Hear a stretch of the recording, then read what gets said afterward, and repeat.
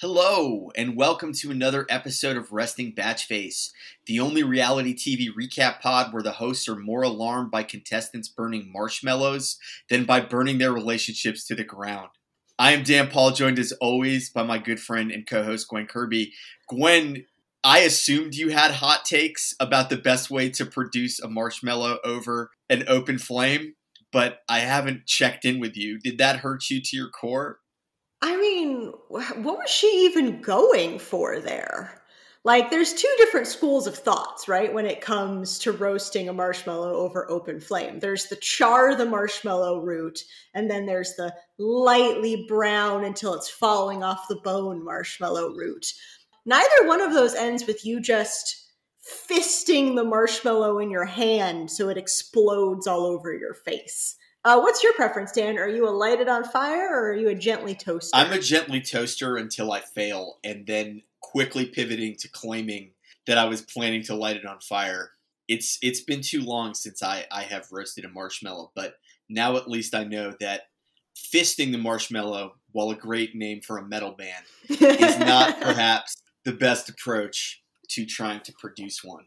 Well, as there are two ways to do a marshmallow, there are also two ways to do a podcast, one of which is actually to engage the content that ostensibly the podcast is about. So we're going to pivot to that. This is the 8th episode of Temptation Island. I don't actually know how many are left, but we're running out of time. And this was an episode titled The Tables Have Turned, but I feel like perhaps it was a calm before the storm episode as things are heating up, and not only with the marshmallows.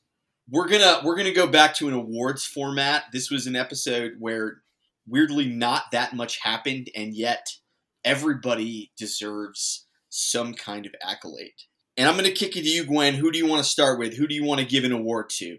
Well, I'm going to start kind of where the episode starts, and I'm going to give my first award to Tom, and that's the Congratulations, You Played Yourself award. Thomas opens this episode where we left him in the last episode, pelting a football at an innocent piece of outdoor furniture. And I mean, where to even begin with Thomas? The crying, the whining, the bitching. And there was only one moment in the whole episode where he had a glimmer of self-awareness, and that was the moment when he said, "Congratulations, I played myself." So I couldn't help but give him two different awards. The first is what I'm calling the Cellino and Barnes Award in honor of a personal injury firm whose commercials are on basically all the time. Well, not all the time, but if you're watching like late night syndicated TV or something, Cellino and Barnes is going to come on and just talk to you like, did somebody break a contract against you? And that's pretty much how I felt listening to Tom talk about, like, this was even pre-Bonfire, so he has not even seen the smooch. Talking about once a contract is broken, it is void. I mean, he always sounds like he's trying to pitch you to, like, sign on to his personal injury firm. And the other award that I will give him that also speaks to his rhetorical flourish is the Gul Dukat Award. And for those of you who are not Deep Space Nine fans, which I assume is most of you, this was the bad guy on Star Trek Deep Space Nine who was the head of the Cardassian military. And at one point, he's got a lot going on, as you do when you're the head of like an alien galactic military force. But I remember him very vividly once saying, "The one thing I cannot abide is betrayal." And it's like, for me, it's like the one thing I cannot abide is like, I don't know, like a lot of direct sunlight and too much lactose. Like, you have to be at like a high level of self-seriousness to invoke betrayal, which he did like 5 times in this episode. So many times. I mean, we are not, loyal listeners, overstating the level of betrayal that he has felt seeing absolutely nothing.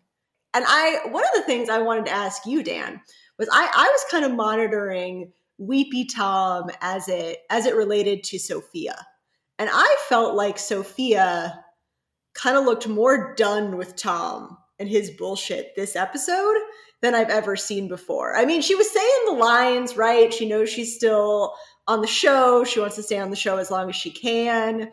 But I think the look on her face was like, Man, I'm 15 years younger than this motherfucker, and he is more immature than I am. That's so interesting. Now, I do want to state at the outset, you are, of course, the expert in facial expressions that say you're done with some bullshit.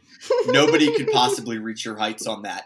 I gave her the early career T Swift award in that it felt to me like her vibe was still, oh, can't you see that you belong with me? I felt like she was really piney. And the fact that she not only tolerated but continued to solicit his weird crotch thrusting in that ill-begotten lap dance suggested to me Ugh. that she was still in on Thomas. So you might be right. And again, it's not like there's anything for her to do. And it's not like there's any other outlets for like any feelings of anything she might have at this point other than Thomas. But I felt like she was going the other direction, and she was just like, she was trying to make it seem like she wasn't trying to break up his relationship, but is fully prepared for when his relationship breaks up. But we'll see, because Thomas, the contract is broken. The contract is broken. It is null and void. Jesus. I did give Sophia an award. I gave her the does not own a single shirt that covers her underboob award. I've never seen anyone so committed to under cleavage, but man, she's leaning in. You gotta have an aesthetic, and she certainly does. Yeah, I mean, I do also like, I mean, again, going back to just Tom's constant legalese, talking about how he's been able to have fun on the island, embrace his, quote, flirty side, while still respecting the boundaries. It's like, do you mean respecting the boundaries of, like, where Sophia's ass, like, hits her midriff? It's not as, I mean, again, I mean, these questions, I don't know to whom the, like, the judge would be, because we need to see the terms of the original contract. But, like, I'm going to be honest, like, the Blake-Chelsea pool cuddles and even the smooch was pretty chaste compared to some of the, like, full-body groping wrestling going on between Thomas and Chelsea. Yeah, I literally had a question for you in my notes about that, which was just, Thomas feels so betrayed by this meeting of lips, right? And it's not even like a down and dirty French kiss face sucking. Like, it's pretty, I guess chaste is the right word for it. Is kissing someone else that enormous a betrayal? Well, here's the thing, to quote Thomas. It's not the kiss. It's the broken promise. The one thing he cannot abide is betrayal. And he's just, what a self-righteous piece of shit. Like, his capacity, and I will say, I was thinking about the difference between him and Kendall, who obviously we will get to as we go along. And I want to apologize for those who are listening who were not able to hear Gwen Kirby's eye roll just now, because this was pretty epic. But, like, to me, what's interesting about Tom, he has this absurd self-righteousness that he believes himself in the right, which I think then throws in relief just like how weirdly nihilistic Kendall is. I mean, maybe not intentionally, but just you could never see him getting angry, because that would, I think, involve a level of, like, I don't know, present emotion and just not like stone cold sociopathy. I concur. I mean, if we want to move to Kendall, I gave him the It Is What It Is award, because that seems to be, now that he's dropped his catchphrase of no rules, it is what it is seems to be his new hot take on his time on the island. Kendall is nothing if not tautological. I mean, let's just get into some great Kendall lines. Well, this was actually the first thing I wanted to say about Kendall when I was thinking about this episode, because, I mean, the award that I gave him is God's gift to the producers. I mean, like, Kendall just keeps giving and giving and giving, and the extent to which he's aware of it is unclear. But they must, at the beginning of every one of these seasons, they are looking for a Kendall. And it just occurs to me, like, one of the weirdest dynamics of this show, especially the men, there are 4 men, and they form some kind of bro connection. But if they did any thinking at all and had watched the show and processed it, though they wouldn't be there. But setting that aside, they would be thinking that, like, the producers are looking for people to fit certain roles. And one of them is just the person who's going to cheat on day 2 and is going to be a really weird asshole. The other is the person who's going to be sort of like pathetic. And so it just reminds me of the old line, right? Like, the poker line. Like, if you can't spot the sucker in your first half an hour at the table, you are the sucker. And it's like, if you can't spot the sociopath in the first episode and a half on Temptation Island, you are the sociopath. And so it's just like really interesting for me to think about what specific training the producers have to be able to sift through all of these Instagram posts and applications and just be like, that's the asshole. And I mean, maybe Kendall doesn't make it all that difficult, but it's not just that he's an asshole. He's this particular kind of asshole that they needed. And again, just God's gift to production and to us. I mean, do you want to pull out some Kendall quotes? I mean, like, Kendall is such a rich text that I do think that we do him a disservice if we don't just give him verbatim to the audience. I mean, it's true. Am I jumping too far ahead if I go to his conversation with Tula? It happens later in the episode, but I mean, it's pretty incredible. I've got all the quotes. Do you have any kind of earlier in the episode quotes you'd like to highlight first? Well, I mean, I love just the phrase like, hopefully she'll hear me out. I mean, the Kendall discussion, the Tula conversation is fantastic. We can do that first, and then we can loop back around to Alexis, Nicole, and the thruple as they are or are not. But I gave Tula the Tula Award. Yes. Because I just don't think there's any higher praise that can be offered than to be compared to Tula. And I think that we would downgrade Tula by giving her some kind of award that is a metaphor or a comparison to somebody not her. So just her ability to just speak truth. I want to start with the Tula line here, and then we'll get to Kendall's stuff. It's my favorite line, I think, from the whole show. Low key, you need somebody who can check you. And I was thinking two things. One, it is in the highest of keys that he needs somebody who can check him. And two, if by check you mean like body check into a ravine. I love that Dan is talking and being really exercised with his little iced coffee, which means that there'll be no way for me to edit out the clinking of ice against the glass. So I hope all the listeners enjoyed that during that last segment. And two, the Tula Award is in fact the highest praise you could possibly give Tula. And I want to set the scene for our listeners. It was an iconic scene. So Tula and Kendall and Alexis are sitting on the couch. And Tula says, what if you saw your girlfriend doing the same thing you've done here? Kendall says, I mean, that just wouldn't happen. Tula has a wonderful Tula look on her face. And she says, what if she found someone that did something for her that you couldn't? Kendall, it's impossible. I can say that with pure confidence. It's literally impossible. This is the moment where Alexis gets up from the couch and you just hear her mutter that she needs to do the dishes. I think because at this point, the thought that she's going to have to let him touch her ever again is causing her skin to crawl. Tula continues to sit there and is basically like, you're an idiot. Kendall says, we've already pinpointed and hit what the issues are. It's not really about me. It's about her. And that's when Tula says, you low-key need someone who can check you. I mean, Kendall is an impenetrable fortress. And I don't know that he will ever be able to see that he is capable of doing the wrong thing. I honestly think that the producers from this show should go work for the CIA or something. Because Kendall, I think his actual best service to society would be as a James Bond character. I think that he would never reveal any secrets because he's so good at compartmentalizing fact from fiction. And he would be utterly inflappable because he's completely incapable of emotional intelligence and any kind of connection to, what's going on inside of him.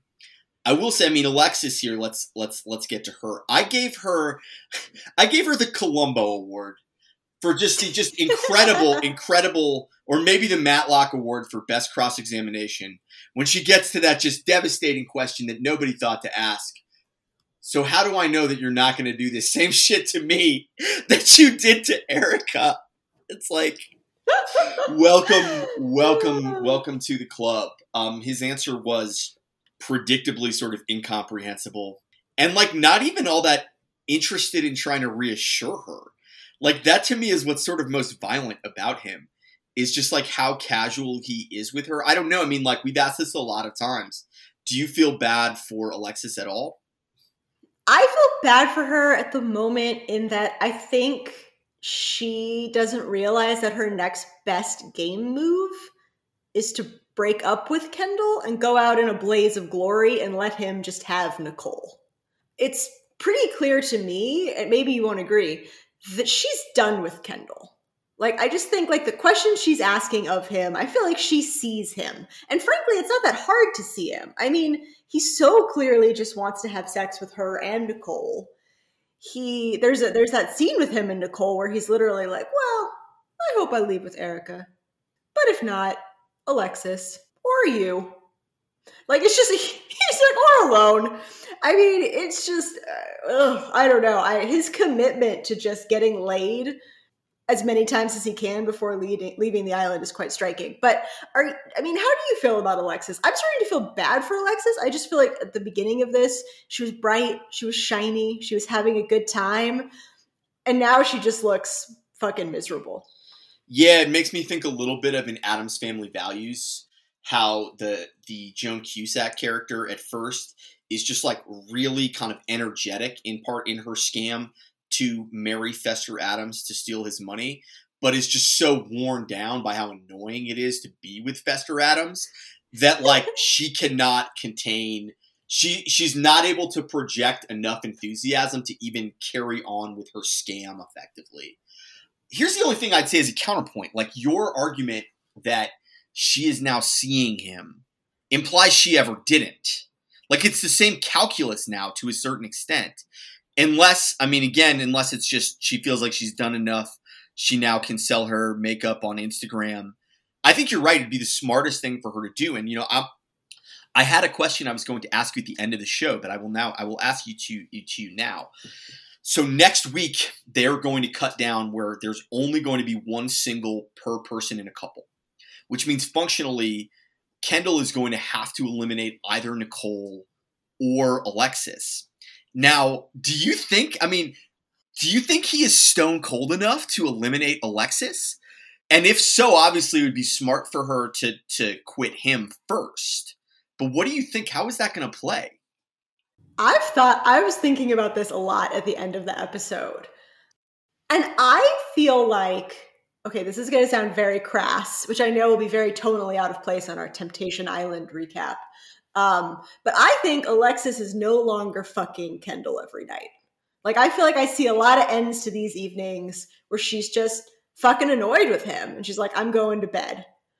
And I think that's not what he's there for. He's there to have easy sex with a woman who will let him walk all over her the way that he's been walking all over Erica. And so I think he will want to pick Nicole. The question is the question you asked, is he stone cold enough? If anyone is, it's Kendall. I don't know. I mean, I am surprised to say that I think there is a not insignificant chance that he chooses Nicole over Alexis. But what do you think? So I gave her, Nicole, the Stupid Like a Fox award. Because I really have no idea if she's like really expertly gaming the system in order to, I guess, achieve the goal of being one of the last people standing on her journey. Like her crocodile tears about how she could really, fall for any of them. And the look on Alexis's face in that moment, again, just peak Joan Cusack and Addams Family Values. Just like, that was incredible. I'm very over Fester Addams. Or is she just an idiot? Or both? Is this just like an environment where she's an idiot in the actual world, but like this environment is perfectly conducive to her manipulating these other idiots whom she understands? I do not know. What is your read on Nicole right now? I think Nicole's an idiot. I mean, I don't know. I feel like Stupid Like a Fox says it all. I don't think she's gaming it. I think she's just dumb. And she's in an environment where she's been told that doing well in that environment means ending up in a relationship.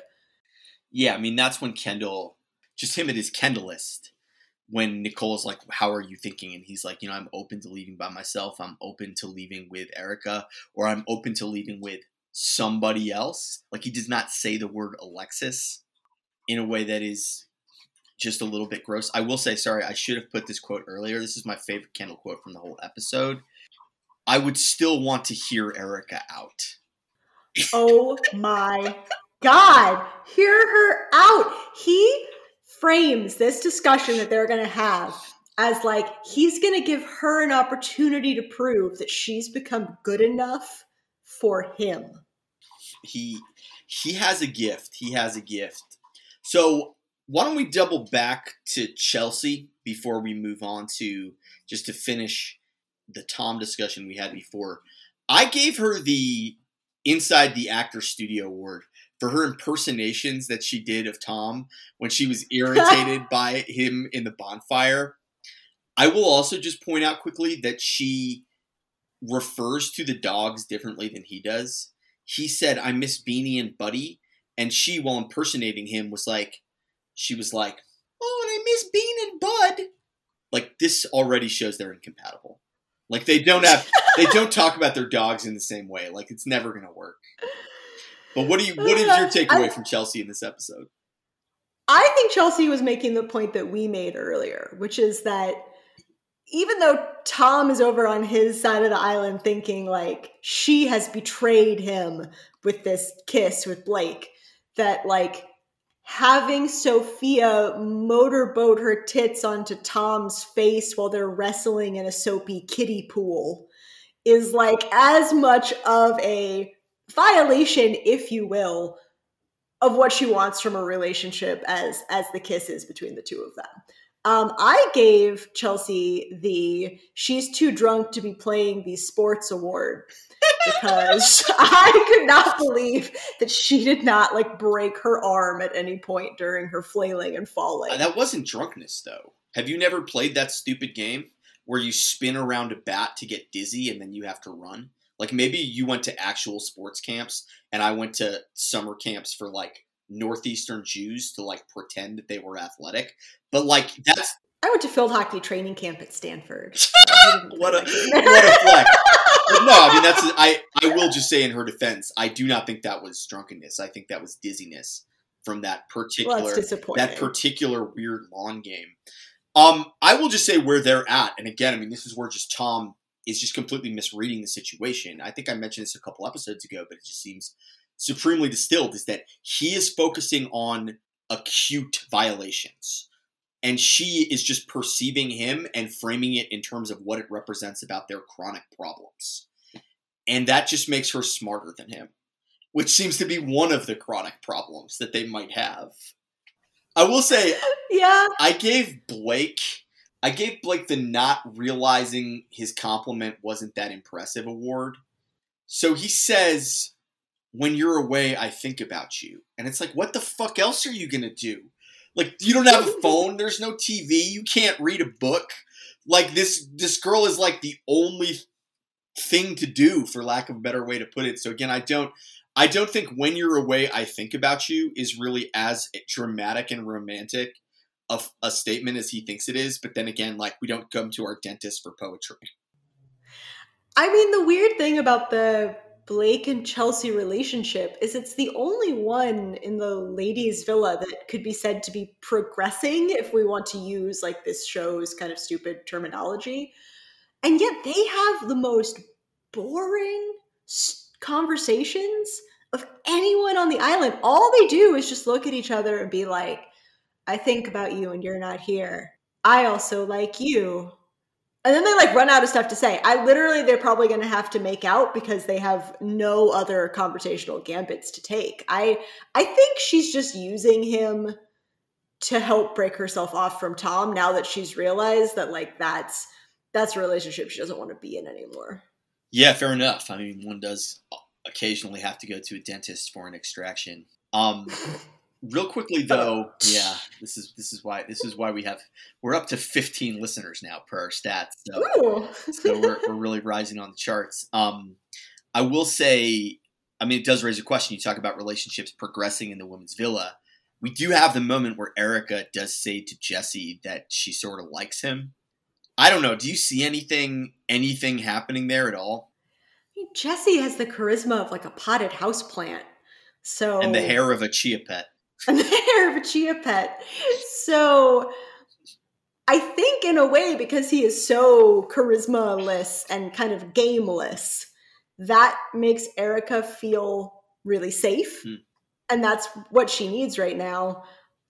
Maybe there's a sexual chemistry there that's just not conveying itself to the screen, but I don't know that I expect anything to happen there. And if it does, I think it'll definitely be Erica who initiates it, which, I mean, credit to Jesse. She's in a really vulnerable position right now where he shouldn't be initiating. I will say, obviously, this is a pro Erica space, and I gave her the award for just like all-time best bonfire processing, and we can talk about that when we get to the bonfires, but she says one of the weirdest things I have ever heard. She says, a lot of the things that I fell in love with Kendall for, Jesse also has. And I just struggle to find two human beings with really less in common except maybe height. I don't know what she's talking about. Because it has the dual problem of one, like, those two people are like night and day different. And two, I can't name a lovable quality in Kendall. So, like, what qualities is she talking about that Jesse shares with Kendall? Like, does he also not listen to anything she says? Does he also gaslight her constantly? Like, what is she talking about? Maybe she just has a fetish for people who like still have their appendix in or something, and like that is what they have in common. It's just some base anatomical feature. Well, who do you want to get to? I mean, we've got plenty of other people to get to, but who do you want to give an award to for someone else? I'd love to talk about the Julian and Kristen situation. And I had trouble giving them awards because they're the couple that I feel like my real sadness about. And I wanted to give the Kristen the Please Stop Girl, You're Regressing award this episode. I gave her the Status Quo award, but I see what you mean. There was some regression that, to be honest, probably we'll talk about in the bonfire. I gave Julian the Low Bar for Self-Actualization award. We're just like, you know, he continues to sort of have these moments where he's sort of thinking about kind of how he felt in various moments in his life. And he has a, pretty good conversation with, of course, Tula. Like Tula is just a bringer of rain. Tula brings water to the desert of these people where the desert is their ability to emotionally articulate. But, he's talking about kind of, his having cheated on Kristen and kind of talking about, how he feels about that all these years later. And it's like, I mean, this is good. This is maybe like 7 years later, but in this villa, I have to say, compared to Kendall and Tom, who we have discussed in great detail, and Corey, who will just perpetually get the Bless His Heart award. Yeah. Again, low bar for self-actualization. But I don't know, is there something you want to say about Julian or Kristen that's kind of doesn't come out in the bonfire? Yeah, it was the Julian Tula chat, which I'm like, Tula for next host of Temptation Island? But they're talking, and he says, okay, 2014. He and his friends had just chosen their schools. So he's talking about a party he was at when he was 18 years old. And cheating is bad. We should not cheat. But he was just so young, and they were so young. And that, like, that's the cheating that she's going to hold over his head 7 years later. We've said it before, we'll say it again. Like, at a certain point, you've got to, like, fucking forgive him or break up with him. But I feel sad that he's 26, 27, raking himself over the coals for something that he did when he was 18 that was bad. But frankly, like, I don't know. He didn't kill a man in Texas just to watch him die. He had sex with someone when he was 18 at a party. Sorry, this is a beautiful moment for me because I get to be pedantic with you. Because the Johnny Cash line is, I shot a man in Reno, which is Nevada. There we go. Just to watch him die. So, in your face. Boom! Admittedly, I knew it was wrong as I was saying it, but I was like, whatever. I'm just going to roll with this and Just let it lie. Anyway, now this will be on the internet for all time for me to enjoy. Yeah, I was just gonna say. I mean, point of fact, they're also still really fucking young. They're like 25. Well, yeah. So yeah. I mean, it's just. I mean, this is a thing that happens if you're with somebody from high school, is that you have to grow up together, and like when you don't do that reciprocally and proportionally, it certainly is going to create these problems. But yeah, it's hard to tell also. I mean, it just has so much to do with editing. I mean, we'll talk about this in the Bonfire. A bonus award that I gave out was just like the Dick Move Award to the Bonfire Cutters this week.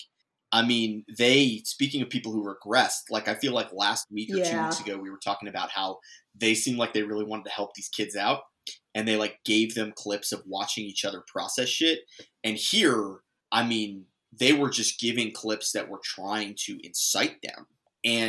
But it also could be just editing. If the arc that they're going on, that the producers both want and they feel like is going to happen, is reconciliation, they do need to create some drama at this point that they might not reconcile. And so both in terms of the clips that they give them in the Bonfire and the way they edit it for us, probably they're trying to show that regression, perhaps more than it might even be there. Yeah, I mean, I guess I'm skipping ahead again a little to the Bonfire, but I felt bad for Julian that was the clip that they showed. But the reason I gave Kristen the like, you're regressing award is that he's still not cheating on her. He's not even flirting with Sophia. Like, they're just playing one of these dumbass pass the time, we're trapped on this fucking island games. Yeah. And for her to be like, this is just an example to me of like how his priorities aren't straight. I'm like, well, bitch, if you didn't want him to like participate in dumbass parties, you shouldn't bring him to Temptation Island. Like, this is not on Julie. Like, what did she expect? Like, they're having a party where they're like wearing like toga shit and playing with champagne, that he's just going to be sitting in the corner, like reading some text on self-actualization, like focusing on his priorities. Yeah, that was an odd moment. Well, we can touch on that a bit more in the Bonfire if we want to. I want to give Erin an award, and that is the Author is Dead award, because her fixation on the text of the message that he sent her, oh my god, is just like, it reminds me of just some ludicrous grad student. It's like, you know this dude. You must understand that they wrote it for him, and it took him 50 times to do it, and he talks so fucking slow that if he's going to say anything in 30 seconds, he probably has to edit out a lot of stuff. Just like peel the onion this much and understand, just like look at his smiling, sweet, stupid face and know that he loves you, even though he did not say, I love you, which, reminder, neither did you. And even Chelsea, when talking to Erin, was like, it's probably not a big deal. I wouldn't sweat it. But Erin, I feel like every conversation this episode was like, why didn't he say love me? It was like, bitch, maybe he did say that, and the producers edited it out of his message. Like, you are overthinking this. Yeah, maybe he said it in the first 20 takes. But it like tripped him up and he got like too wide-eyed for the camera, and they're like, all right, we're going to need to cut that out just so you can get through this. Like, we're going to lose the daylight if we don't get done with this. Well, then I will use this to pivot to another award that is still Erin adjacent, which is he's going to lose the fucking farm award for Alex. Alex just, I think, got bored. I think he was just like, I can't deal sitting around another night getting drunk, listening to Chelsea and Erin talk about their boyfriends. So he leaps in. And then he has the line, I'll bet the farm back home she won't end up with Corey. Well, my friend, that is a girl who wants to end up with Corey. What did you make of that interaction? It was stupid to the max. I gave him the Buster Bluth Award for being neither seen nor heard, because I don't think I've ever seen or heard this motherfucker the entire season. I mean, I think you're right. I think he's bored. I mean, I think he's an asshole. I have to say I was entertained when the bomb he's throwing is that your boyfriend is boring, who A, you've never met, and B, you are, as the Cryon tells us, a medical recruiter, not a fucking lion tamer. Like, boredom comes Boredom comes in many forms. Yeah, I mean, it did again make me think of just like the way the show literally operates. Like, I'm sure the producers were like, "Can you do something?" And he's like, "I mean, I don't give a fuck. I'll do whatever you want." And they're like, "Why don't you just talk shit about Corey?" I did really enjoy that it brought Lex onto our screens briefly, as in his talking head. He's kind of, maybe I'm wrong, at least in this segment, he's kind of the Tula of the women's villa, when he's just like, well, it's good that Erin's standing up to for her man, but also she's told us that Corey's boring like 100 times. So, I could see both sides. I feel like Lex is just like taking a sip of his pina colada. I'll say two things. One, I just refuse to believe you can rise to the rank of La Jolla Hotel concierge if you are boring. And two, there is no couple, I guess except for Julian and Kristen, that I am rooting for more, hypothetically, than some like Lex meets Tula at a cast party thing. And they just ride off into the sunset, just speaking incredible truths to each other for eternity. That would warm my heart enormously. I enjoyed it. I think that was the only time he spoke this episode. I don't remember seeing Lex, but he was great. He was spot on. A question I have, I mean, so Erin, again, like, Erin has pivoted so hard from just trying to ditch Corey for soccer players.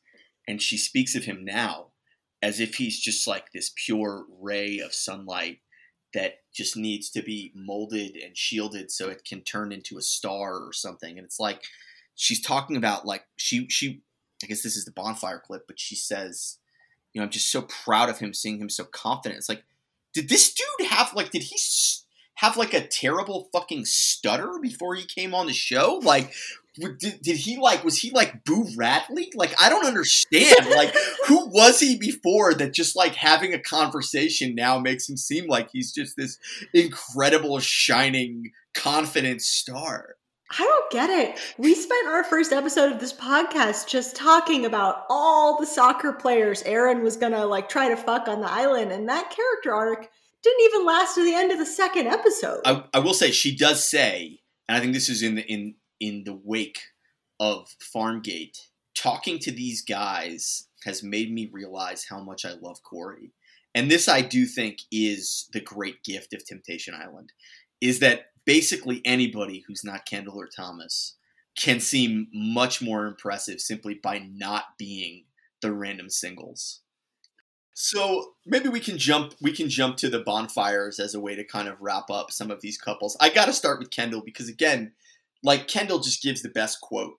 So as he's in the SUV heading there, he's sort of talking about, what he expects to see from Erica, and mentions that she didn't send him a message. And he cites this as evidence that, quote, she is still processing. And I'm just imagining a scene where, like, she has him tied to a post and she's just, like, going through different knives, trying to decide which one to use to disembowel him. And he's thinking, she's just still processing and I'll hear her out. It was just so delusional. Like, he has found a way to spin the biggest fuck you available to someone on Temptation Island as, like, not about him.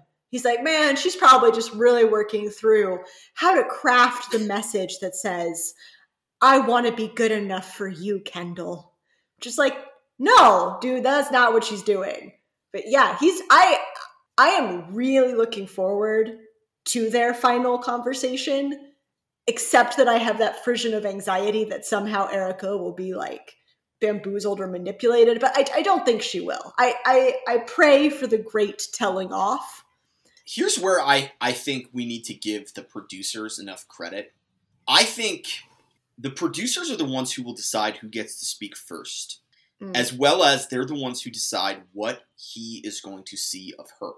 And I think they want to empower her. And I think what that is going to mean is they're not going to give him an opportunity to preemptively leave her.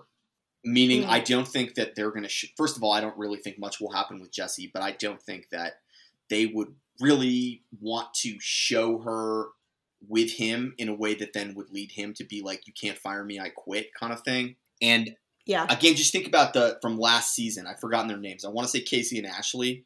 the dude who just utterly delusionally proposed in the final bonfire when it was clear that she was leaving with this other guy. If she spoke first, if they had let her speak first, he wouldn't have done that because she would have been like, it's over, and he's not going to propose then. They then had him speak first just to make it as awkward as possible. And again, we'll see how this plays in Final Bonfire, but I think, A, there's no chance she's going to fall back with him, and B, I think they're going to set it up in such a way that they don't give him the opportunity to have the upper hand by preemptively saying he's leaving with Alexis or Nicole or some other blonde that I've forgotten is there that will gain his attention next episode. I agree. And I think that Kendall wants to leave with Erica. So I think even if the producers were gonna let him leave with Alexis or Nicole, for some reason, Kendall really wants to leave with Erica, thinks he'll leave with Erica. And I hope he makes some big speech about it. And then she has that knife. She's been she's had all those knife options. And then she just fucking shivs him with it. Well, as Kendall says when he watches the video of Erica and Jesse hanging out, at the end of the day, I'll have a chance to see Erica and we'll see where we both are. Indeed. That we will. Indeed we will. Let's move on to Corey. So he's the one who gets the next bonfire clip. This is, I think, the dirtiest thing the producers have done all season. I don't think it will have an effect. I think he's too sweet and stupid and and just legitimately in love with Erin to do anything. But the way that they cut that scene with Griffin that we were talking about last week as it being just like one of our favorites from the show because it was so clearly them joking about being close and is really just him trying to set up the joke of making like the I beat you at lawn games comment. And they cut it in such a way as to make it seem as if the two were legitimately flirting. And again, I mean, he handles it okay. He doesn't it certainly, I don't think that video is going to lead him to escalate things with Amanda. But I thought that was the dirtiest thing they've done all season. Yeah, I thought so too. The way that they cut that off and then spliced it, or what's the editing term? They cut that scene off and then the next thing they show is her walking up to Griffith and him kind of like getting his hand on her ass in a way that's like a little grabby, but like not even anything she's initiating particularly. But the whole way they edited it implied a closeness between the two of them that is just simply not what's been happening. Yeah, I mean, the only thing I can think of again is that they know that that's careening towards reconciliation, and so they need to create some kind of doubt. Julian also, I mean, they do him. Well, I guess they do him more dirty in the video that they show Kristen of him, which we've already talked about, which is just completely standard lawn games slash dancing. But he watches a conversation between Kristen and Jesse where they're talking about this idea that perhaps he takes advantage of her being chill, which I was trying to understand what chill meant. I think it literally just means not being possessive. And I will say he has, for this show and reality TV, I would say an incredible capacity to hear criticism and acknowledge it. Like, he is the anti-Kendall in that regard. And again, short of being like Tula, this is the highest praise we could offer anybody on the show. Yeah, I agree. I mean, I think the reason I feel for Julian so much is that every critique she makes of him, he kind of takes on board. And I think the question will just end up in her court kind of the way that we've talked about it the whole time, which is that, like, is his complete self-abasement going to be enough to make her trust him? And it's always upsetting when I have to give praise to Mark Wahlberg. I don't like doing it, but you know, Mark Wahlberg is basically like, oh, this stuff you're saying feels like you're just kind of falling back into your old patterns of not wanting to talk about anything and then blaming him for that. And he's not wrong. A dark day. Mm-hmm. We must praise the therapeutic gifts of Mark Wahlberg, who I'm sure has a clinical background before he got into reality TV hosting. Well, speaking of a clinic, all right, Tom, I have to point out that as he enters this bonfire, he is so subdued that he is wearing a polo shirt that can only be unbuttoned by 2 buttons instead of his usual button-up shirt, which can go all the way down to his belly button. He watches what we have called the chaste peck betwixt Chelsea and Blake, and he says, "She's cheating on me." Confirmed my suspicions. And I do have to say, the only times I dislike Julian in this show is when he is offering comfort to Tom. And Julian says, "Well, now you know." And it's like, what do you know exactly? Did she kiss the fucking dentist on this dumbass TV show that you dragged her to against her will? Yeah, I was like, Julian, come on, you're too good for this. You don't need to be on Tom's side. I mean, Tom has so many quotes. There's the moment where he says, like, she was so worried about, what I would do that she never looked into the mirror to see if she was going to be the sort of person who would, I don't even remember what, like, betray me. Betray. Literally, my whole note for this section is just betrayal, all in caps with like 15 exclamation marks. Let me ask you a question. Have you ever in your life been what you felt like at the time was betrayed? Like, have you ever in your life felt that the word betrayal was accurate to describe something somebody has done to you? No, because I've never entered into a blood pact with a fellow sorceress and then have them imprison me in the dungeon while my enemies ravaged the Seven Kingdoms. I mean, no, I've never fucking used the word betrayal. I've had people hurt me, disappoint, all like the normal shit, but no. How about you, Daniel? Have you ever been betrayed? Well, there was this one time where my class was very kindly taken out to dinner by our rich professor. And we had gotten the first 2 courses, and I asked my very dear friend, I said, "I have to go to the bathroom. Can you make sure that we order some entrees?" And I got back to find out that the opportunity for entrees had passed, and then my friend had done absolutely nothing. That was a moment where I felt betrayed. That's devastating. I hate hearing that happened to you. That's very upsetting. Look, it all happened so fast, and I was already full. I don't know. Well, anyway, moving on to Erin. So, again, she sees Amanda and Corey just being kind of chill. Actually, there's something about Corey and Amanda that I wanted to ask you that came up earlier, or maybe was part of this conversation when we saw it before Erin saw it, where he's basically saying, like, I see myself with Erin, but if I'm not with Erin, I could see myself with you. Like, is that a dick thing to say, or is that a nice thing to say? I think that's a dick thing to say in normal life. Like, that would be fucked up. But I don't think it's a dick thing to say on Temptation Island. Right? I think you're right. I think that's the perfect answer. Right. It's always good to remember that we are not, in fact, describing normal human interactions. Here's my question, though, about Erin watching the bonfire. And obviously, like, she's keyed up to 11 with this idea that Corey is going to leave her, which is weird to me because just the more I see him, the more I get the sense this is like this is the anti-Thomas. Like, he seems to be like the least flirtatious person that I've ever seen on this show. Like, it's almost impossible for me to imagine that their vibe at all back home is like him hitting on people, because he more seems like somebody who doesn't even perceive that people are talking to him, let alone that they might be flirting with him. So, like, when she sees him and she says, "I see that I'm losing him," it's like, do you know him? Like, you're clearly not losing him. It's very strange. I mean, she just sees him. It's like she has like two completely different things operating at the same time. On the one hand, she's like, I want to see him being really like confident and laughing and doing these things.